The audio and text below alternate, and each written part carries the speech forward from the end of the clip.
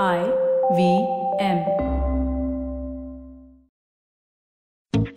Our definition of the term content becomes myopic many times in between all the visual and audio chatter. And we forget that content in its origins is actually the written word. And as the internet has changed the way we consume content, it has also asked this fundamental form of content to change as well. Because let's admit it, we don't really read as much as we say we want to. And even when we try to, we don't really go through all of it all the time. Which is why when I came across Palak Satakia's profile on Twitter and started following him, and then later subscribed to his app, I saw a very differentiated way to amplify the written word. Using tools that are available to all of us, but built in a way that it truly focuses on the modern way of consuming written content.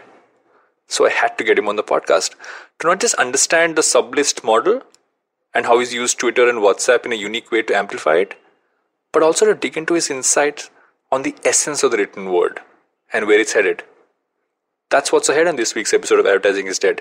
I'm Varun Dugirala, the co-founder and content chief at The Glitch. We're right back with Advertising is Dead.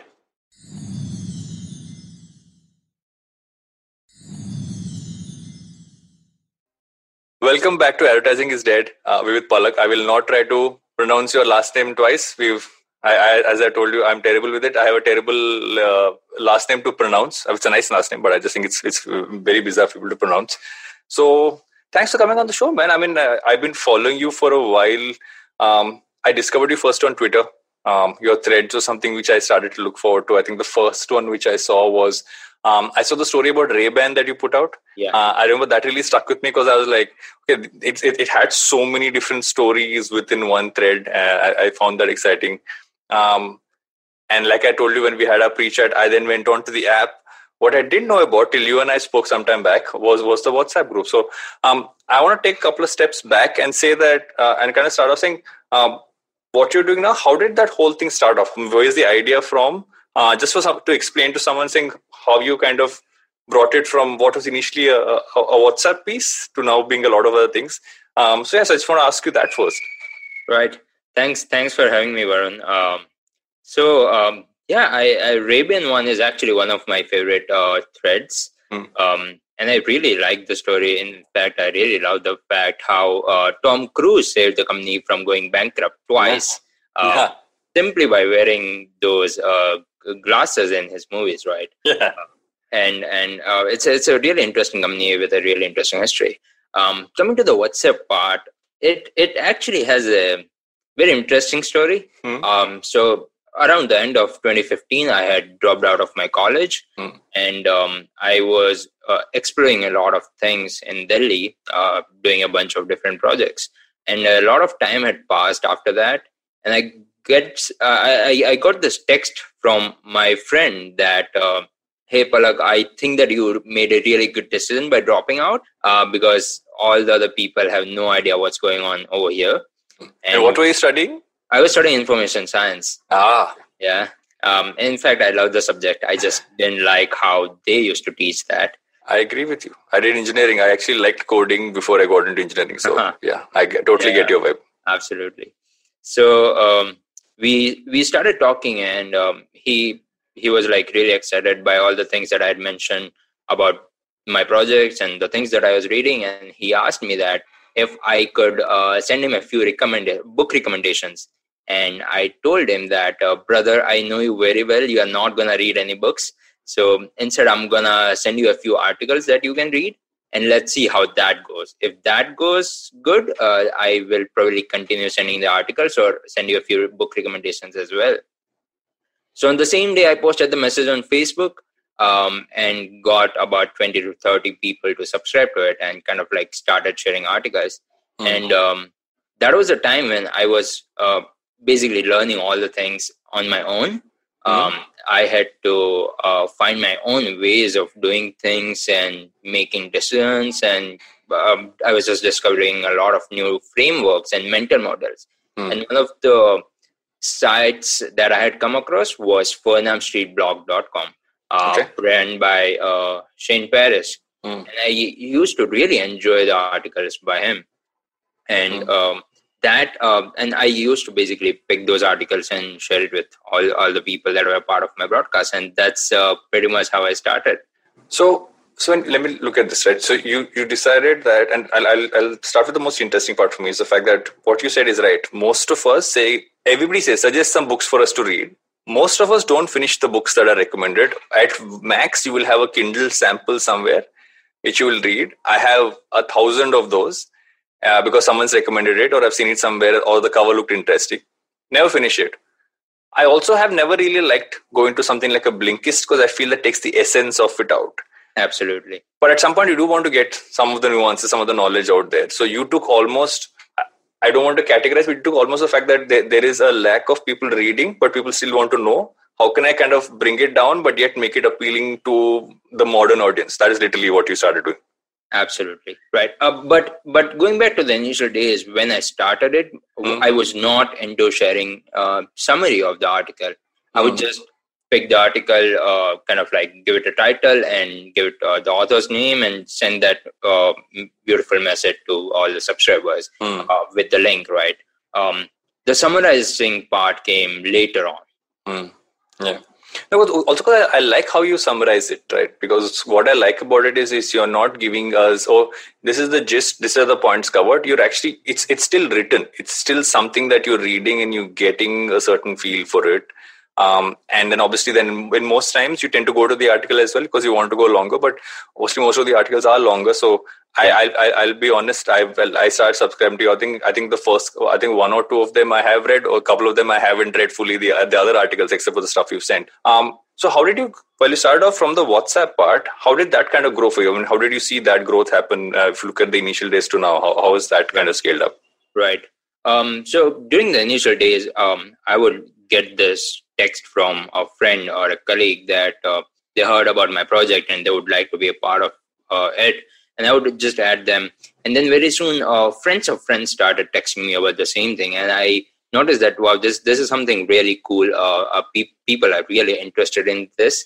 And this, maybe we can grow this up to a certain level and see how that goes. And at the same time, we were working on a different app altogether, which we had kind of like shut down, and we were exploring a bunch of different options. So this was like the perfect thing at the time. And initially we started by posting or getting a bunch of my friends to post about this on LinkedIn, Facebook, and Twitter, and just acquiring with the first few thousand to 1,500 subscribers, right? From there onwards, a lot of people started sharing with their friends, and it was spreading purely via word of mouth. But there was this time when I would share tweet as the broadcast instead of an article, right? Because reading an article becomes too much at times, and this would just like serve as a light read or like a break in a week. And what I noticed is that people would essentially share that on their WhatsApp story as soon as I send it, right? And that was a very interesting behavior. So what I started doing is that I started taking the summaries, because I also noticed that a lot of people are not clicking on the links and not reading the full article. So I started taking I started summarizing the article and put that in and put the content into an image and started sending that. That actually became the growth engine of the whole thing. So ever since then, there have been multiple boosts when someone who has a good following on LinkedIn or Twitter has posted about it and kind of like got me like 1,000 or 1,500 subscribers in a day. Yeah. But apart from that, most of the people have joined simply because that image that keeps on circulating around, and that's how it reached 62,000 subscribers. And the more I think about it, right? The internet has changed a few things. It's changed how we look at consuming content, primarily because of the fact that everything is open to us. It's not like you have to go to a library and search for something. Or there's also the fact that you don't have to go through multiple magazines. I mean, if you want to find something, so how do you find these stories? How does that part happen? Well, that is basically, I would say I just read a lot. It's simple as that. And it's not a new habit for me. I've been reading a lot for years now. And hence I know a lot of different sites and blogs that are basically undiscovered by an average person. And that is what helps me in finding all the stories. And over the time, since I've now sent more than 1,000 articles over 3 years, I have learned what articles do people like to read, and what are the articles that they are not interested in. And sometimes what I would do is that I would just come up with a particular question or a topic, and just Google it out. For example, one of the very interesting articles that I had shared in the past was how walking helps us think faster. Because I have this habit that whenever I'm working and I want to think and ideate on certain things, I would just put my earphones in and I would just go out for a walk. And I basically Googled that thing and found a very interesting article and a very interesting research on the same. So sometimes articles come to me like that. So then how did you progress from that to launching the app, right? Because on the interesting part about the app is the fact that it's not just you contributing stories. We have more people kind of, adding their own almost weekly, if not once every couple of days, putting stuff in there. I found the startup one very interesting, primarily because it's a great roundup, because most times you're flooded with so many articles about the entire startup space. It's a great way to kind of bring that whole thing together. So how did the app happen then? Right. So WhatsApp has its own limitations and WhatsApp has its own restrictions. In fact, I have received a ban from WhatsApp once, simply because I had received 2,000 subscribers in less than 1 hour or something like that. And I had to reply all of them manually that, hey, please save this number, because that's also a requirement. And WhatsApp thought that I'm some kind of bot spamming all these people and banned me. Luckily got the account back and all of that. But WhatsApp is, I wouldn't call it a closed ecosystem, but it is just not made for you to text 1,000 people at the same time. And there are lots and lots of limitations and restrictions. And at the same time, we noticed that a bunch of other people have started their own newsletters on WhatsApp, right? Even with 10 or 15 subscribers, people would just continue, and they are really consistent with that and the content that they are sending. And that's when we thought that we can actually make an app out of this, and at least give it a try and see how that goes. And that's how Sublist was born. In fact, it was Sublist is a very new name comparatively. Earlier, it was called Broadcast List. We didn't focus on the logo. We didn't focus on the name. We just took what WhatsApp would call it, which is Broadcast List, and just turned that into an app. And then we realized that it's a generic one. Went for a short form of subscribers list, which is Sublist. And yeah. So, one of the things I find interesting about this model, right, is the fact that what has traditionally been the way that people would say, okay, you would have, apps or platforms where you could subscribe to multiple people's blogs and you could read stuff over there. You also had people who are taking books and bringing them down, like I said, someone like a Blinkist, etc. And there is so much news and information out there. And most times, half the stuff gets lost because the majority of the stuff you see is, let's say, around politics, around business, etc. But how someone today who's used to internet content, who's used to that, half a second swiping through in that sense, this is, in my mind, almost made for that. And what I think would be interesting to kind of understand is what are the insights you kind of gotten about how people consume, what do they kind of like reading, etc. What have you kind of realized through this period in terms of what even surprised you? This is what people consume and this is how they consume and stuff like that. Right. One of the things that I used to believe was that when you reach an avid reader, they would generally want to read a long form content, which is true, but for an avid reader, and most people are not. When you reach out to an average person, they will tell you that they are really interested in cultivating a habit of reading, but they have failed multiple times. And that's when I realized that, usually they start with books or something long form. They will start with writing their own blogs as a part of cultivating the reading habit. And I realized that when they start with long form, and that doesn't work for them, right? When you start providing them content in short form, they're more likely to consume and then cultivate the habit of reading when it comes to long form contents. Then move into blogs, and then move into books, and then even listening to podcasts, right, across different mediums. That is like the core insight that we have at Sublist. And the whole app, even like the new design is not out there. In fact, we are going to push the new update today. Oh, nice. Right. It's a great time to do this episode right before the update happens. Absolutely.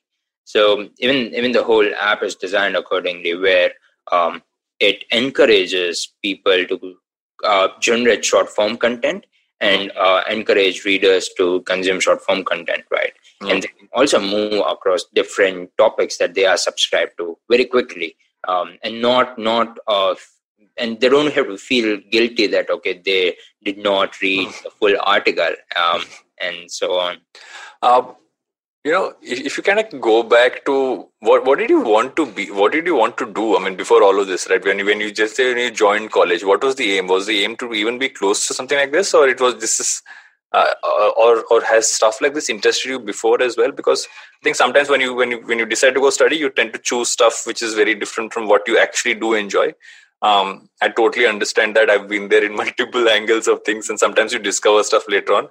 What did you want to be? So I exactly wanted to be what I am today, Perfect. Which is to be to basically build things.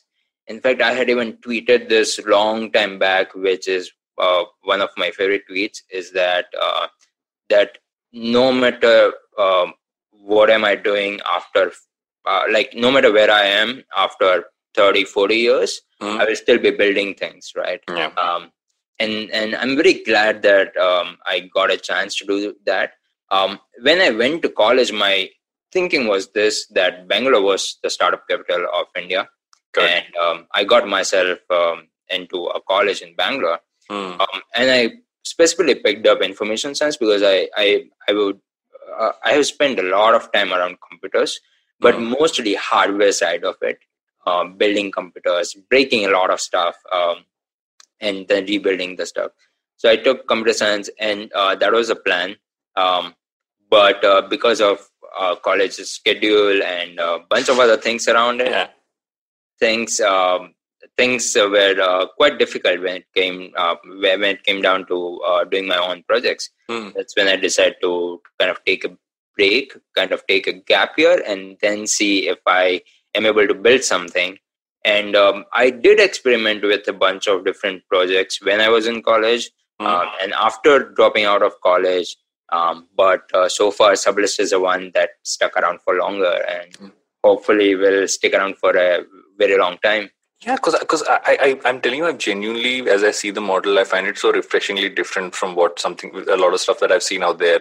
I think it's also kind of built from the fact that it's built for how you would want to consume content, right? I think that's what I really got from it, is that, and it was almost seamless for me, the transition of following you on Twitter. It's also something we should talk about, because I haven't seen enough blowout, just like people really following someone and kind of spreading it out, as I've seen with you on Twitter, and just generally the number of people I know who share what you put out and etc., all that stuff.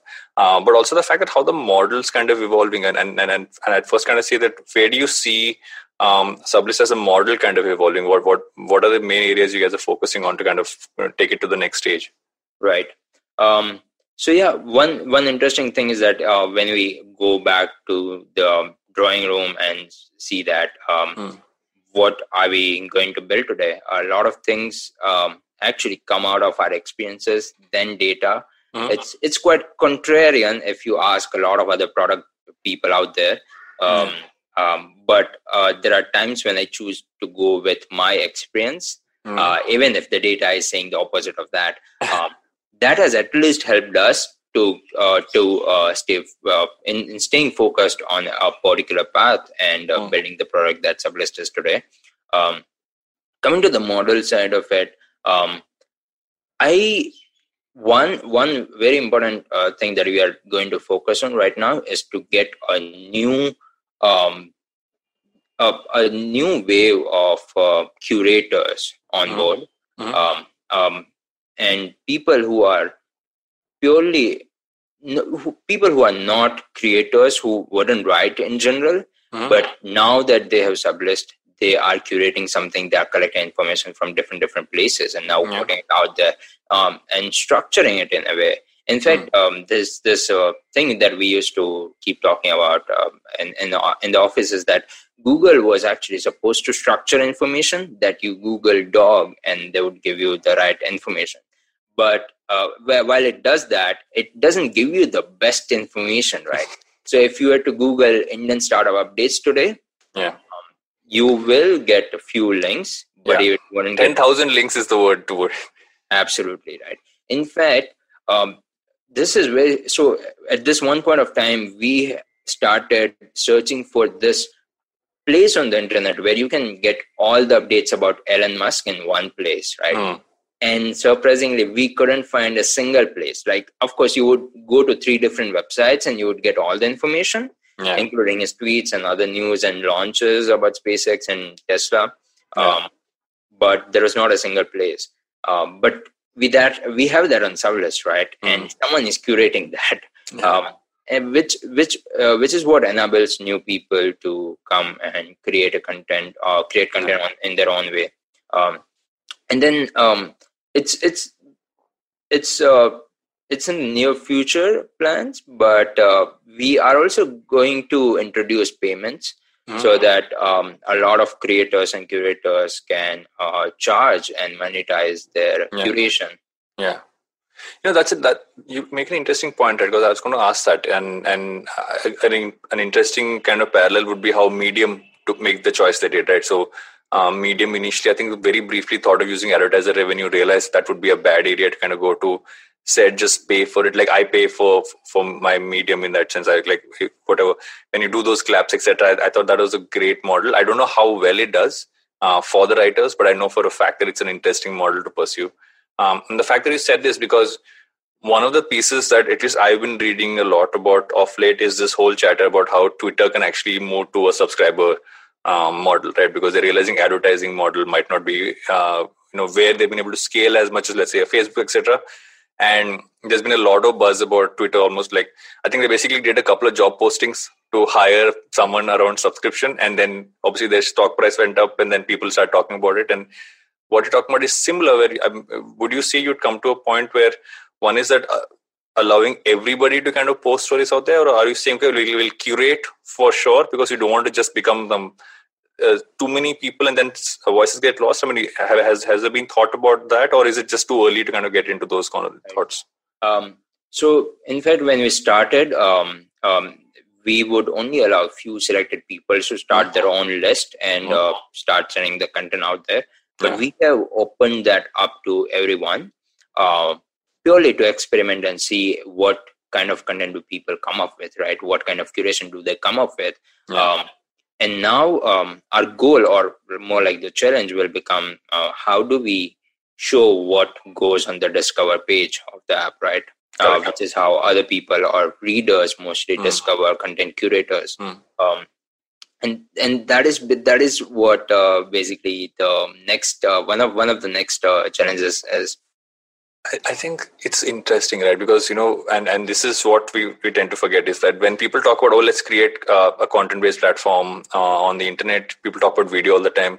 We've seen this resurgence of audio. I mean, we're doing this on a podcast, but I do feel the written word has a very strong place, and it's something that definitely has so many points you can actually scale to, because people still do read. It's just they read differently, I guess. If you had to kind of turn around and say that if I was a person today sitting in college and had a similar thing that, okay, I'm not getting what's going on here, and maybe I should just kind of go out and do something on my own or come up with something, what would your point of view to that person be? Right.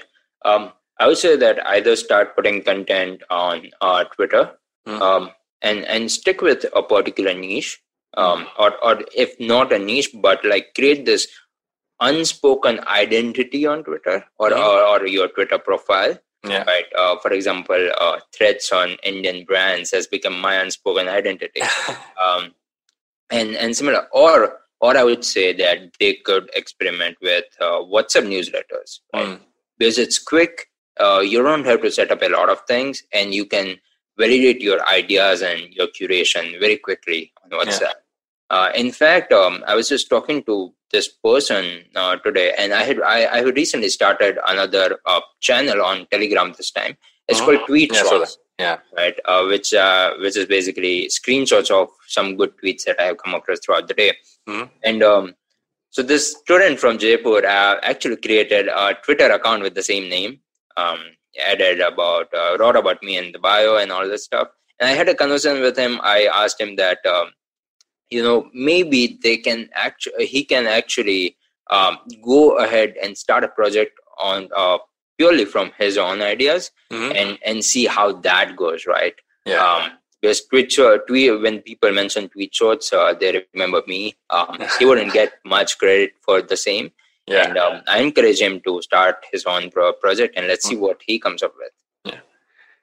That's so nice to hear, man. And also when you briefly mentioned just now your focus on Indian brands and their stories. Have you had a brand reach out to you yet and say, okay, this is the interesting story about our brand. Are you going to put something out about it? Have you had that yet? Or if I'm a brand and I haven't looked at that opportunity yet, what do you see? What do you think the opportunity for brands is on the kind of platform and the stuff that you're doing? Right. So I have spoken with a few brands. A few brands reached out to me, and I have spoken with a few brands as well. But I'm really looking for a brand that has very, very, very interesting story that I can cover, because story is the essence of the whole thing. I would say when it comes to brand and Twitter threads, I would say a brand should be putting stories about their work and their history on Twitter in form of Twitter threads. Because what really works even on Twitter threads is that you are basically writing an article but split into different or multiple tweets, right? And again, people are more likely to consume short form content, which is individual, which comes down to individual tweets. People are brands are more likely to get impressions or more exposure about their story and whatever it is that they're trying to cover, if they're putting it in a nice way, in a storytelling way on Twitter than any other media. In fact, if I'm not wrong, Nirma's thread generated about 1.7 million impressions on Twitter, which is insane. Like it's crazy, and that is also coming from my account, which is not that big on Twitter. So I think I replied to your tweet and I mentioned this. So I have a weird story with Nirma. Is the fact that when I was a kid, the Nirma ad used to play so often on television, and I used to watch a lot of television. My mother had made a rule saying that whenever the ad played, I had to close my eyes.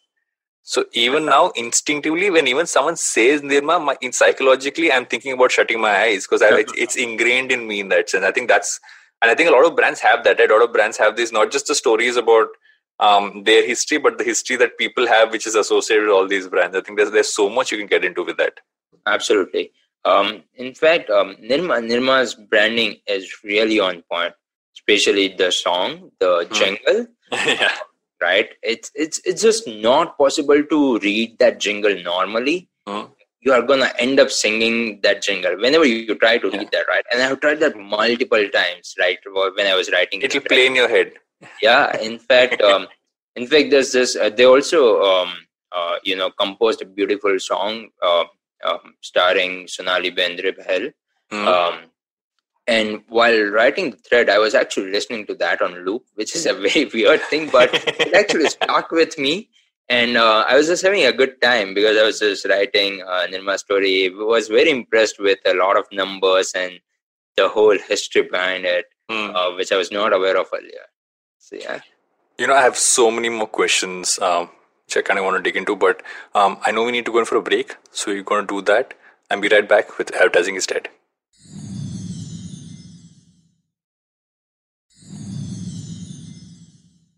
Welcome back to Advertising is Dead. We're still with Palak. have a question about Twitter threads, right? And I've had this question for a while, and maybe you'd be able to answer it. Is that it's interesting? You said you should treat it like an article, but do you need to make each tweet almost be a story by itself, or is there no rule, or something? I mean, in your experience, what have you seen that works? Is it that, okay, let's write the entire thing, just obviously use as many characters as possible, so you have to fill it up, or is it like, okay, I need to make each tweet in those almost like a small segment someone can read as well? Right. There are certain points in my threads where I try to, convert a individual tweet in a story in itself, right? Something that they would retweet, and the reader, the other person, will also understand the whole essence of it, right? That's why I use brand's name again and again in almost every single tweet, right? Basically, if I were to say that they generated XYZ amount of revenue, then they wouldn't get the idea of about what brand am I talking about. Correct. And a lot of things around that. But what happens in threads is that when a person starts reading a thread, they're basically giving you a lot of attention, right? Because then there are no other tweets that are going to take their attention away from yours. That's what works, right? And if your storytelling is on point, they're not going to drop off that thread anytime soon, right? True. And that is just what keeps the person finish the thread in a way that they wouldn't have finished otherwise if it was an article or some other format. There's one more thing which I've noticed is that you never change your Twitter profile picture. There's a story behind that, or a theory behind that. Yeah. So in fact, not just that, but I also changed my profile picture on every other social media platform to the current profile picture that I have on Twitter. The idea is very simple, that a lot of time when people come across your tweet, and I'm talking about your people who are not following you, they are not going to remember your username. They are not going to remember your name unless your name is something like Palak Zatakia, which is a very weird name. But people are going to remember a picture, right? That kind of like gets imprinted in their memory, and they're going to and the next time they come across another good tweet of yours, they're going to remember that, hey, I remember seeing something good earlier as well from this person, right? And that's why keeping a good profile picture consistent at least on Twitter or at least on a particular platform is very, very important. And that's basically why I don't change it. And you have any other such learnings for Twitter? Because that's an interesting point, right? Because I know that people change, and Twitter has this funda where when you put up a new photograph, it gives you the option to tweet it saying new profile picture. You almost made a point of saying, please don't change your profile picture because people will forget. Will kind of think it's somebody else. So what are other things that you kind of learned about how to use Twitter? Sure. So there are actually lots and lots of different things that I have learned about Twitter, because I never opted for any of the strategies that other people write about. Purely discovered everything on my own and grew Twitter in its own way. One really good thing that helps in growing Twitter is that you need to have an unspoken identity, right? Your Twitter profile should be known for something, but not in your words, but by your followers' words or the people who consume your content, right? And one of the ways to usually discover this is by talking to them or really noticing what do they talk about you when they mention your profile to someone else, right? That tells you what your profile really stands for in front of other people, right? That becomes a huge thing, because, for example, if you were to ask me that who should you follow on Twitter to learn about Bitcoin, I would say Anthony Pompliano. Right, because that's his identity. Like when you say Bitcoin, that's the only person that comes to your mind on Twitter, right? And there are a bunch of interesting people like that. For example, if I were to say just random interesting things on Twitter, Ankit's profile would be the one that would come to my mind, and like that. Towards the end of every episode, right, I do this segment which I like to call Humans of Advertising. I ask random questions, and I have a couple of interesting additions to that which I'd want to do with you as well. Right. What are you a huge consumer of? Obviously, you're a huge consumer of a lot of things. But if you have to say that, okay, I'm a huge consumer, or if I'm obsessed with X, which people would be surprised to know, what would that X thing be? Interesting question. I haven't thought much about it. So I consume a lot of football. I watch a lot of football. I consume a lot of content about the same, which I don't post on my Twitter. It's very dedicated to a particular thing. Last few days have been crazy because of the whole Messi saga. But apart from that, I also consume a lot of videos on snowboarding. Right. Right. So I think I tried snowboarding for the first time in 2018, and I absolutely fell in love with it. It is one amazing sport. So I consume a lot of videos when it comes to snowboarding. I keep practicing at home. There are ways to practice without the snow and stuff, from homemade stuff. So let's see. So that's the thing. Oh, that's interesting. I wouldn't have thought of those. I mean, football I could have still maybe have thought of, but snowboarding I would never have guessed. Yeah. What can you put together in an instant? Computer. Really? Yeah. Oh yeah, hardware. I remember what you just said. I have built and broken a lot of computers, lots and lots of them. What story amongst all the ones that you've shared or articles, or which one is? I mean, if you had to turn around, I'm not asking you to choose one, but if you had to say, okay, when this is a great one, which honestly, when you found it, you were really excited to put it out. Name one like that. It doesn't have to be the only one. It can be any one. But if you had to point at one, what would that one be? Right. There's this amazing article from Morgan Housel. It's called "The Seduction of Pessimism." Okay. And he makes very interesting points about how pessimist information or pessimist news seduces in a way that optimistic information or news wouldn't be able to, right? Basically, he tries to say that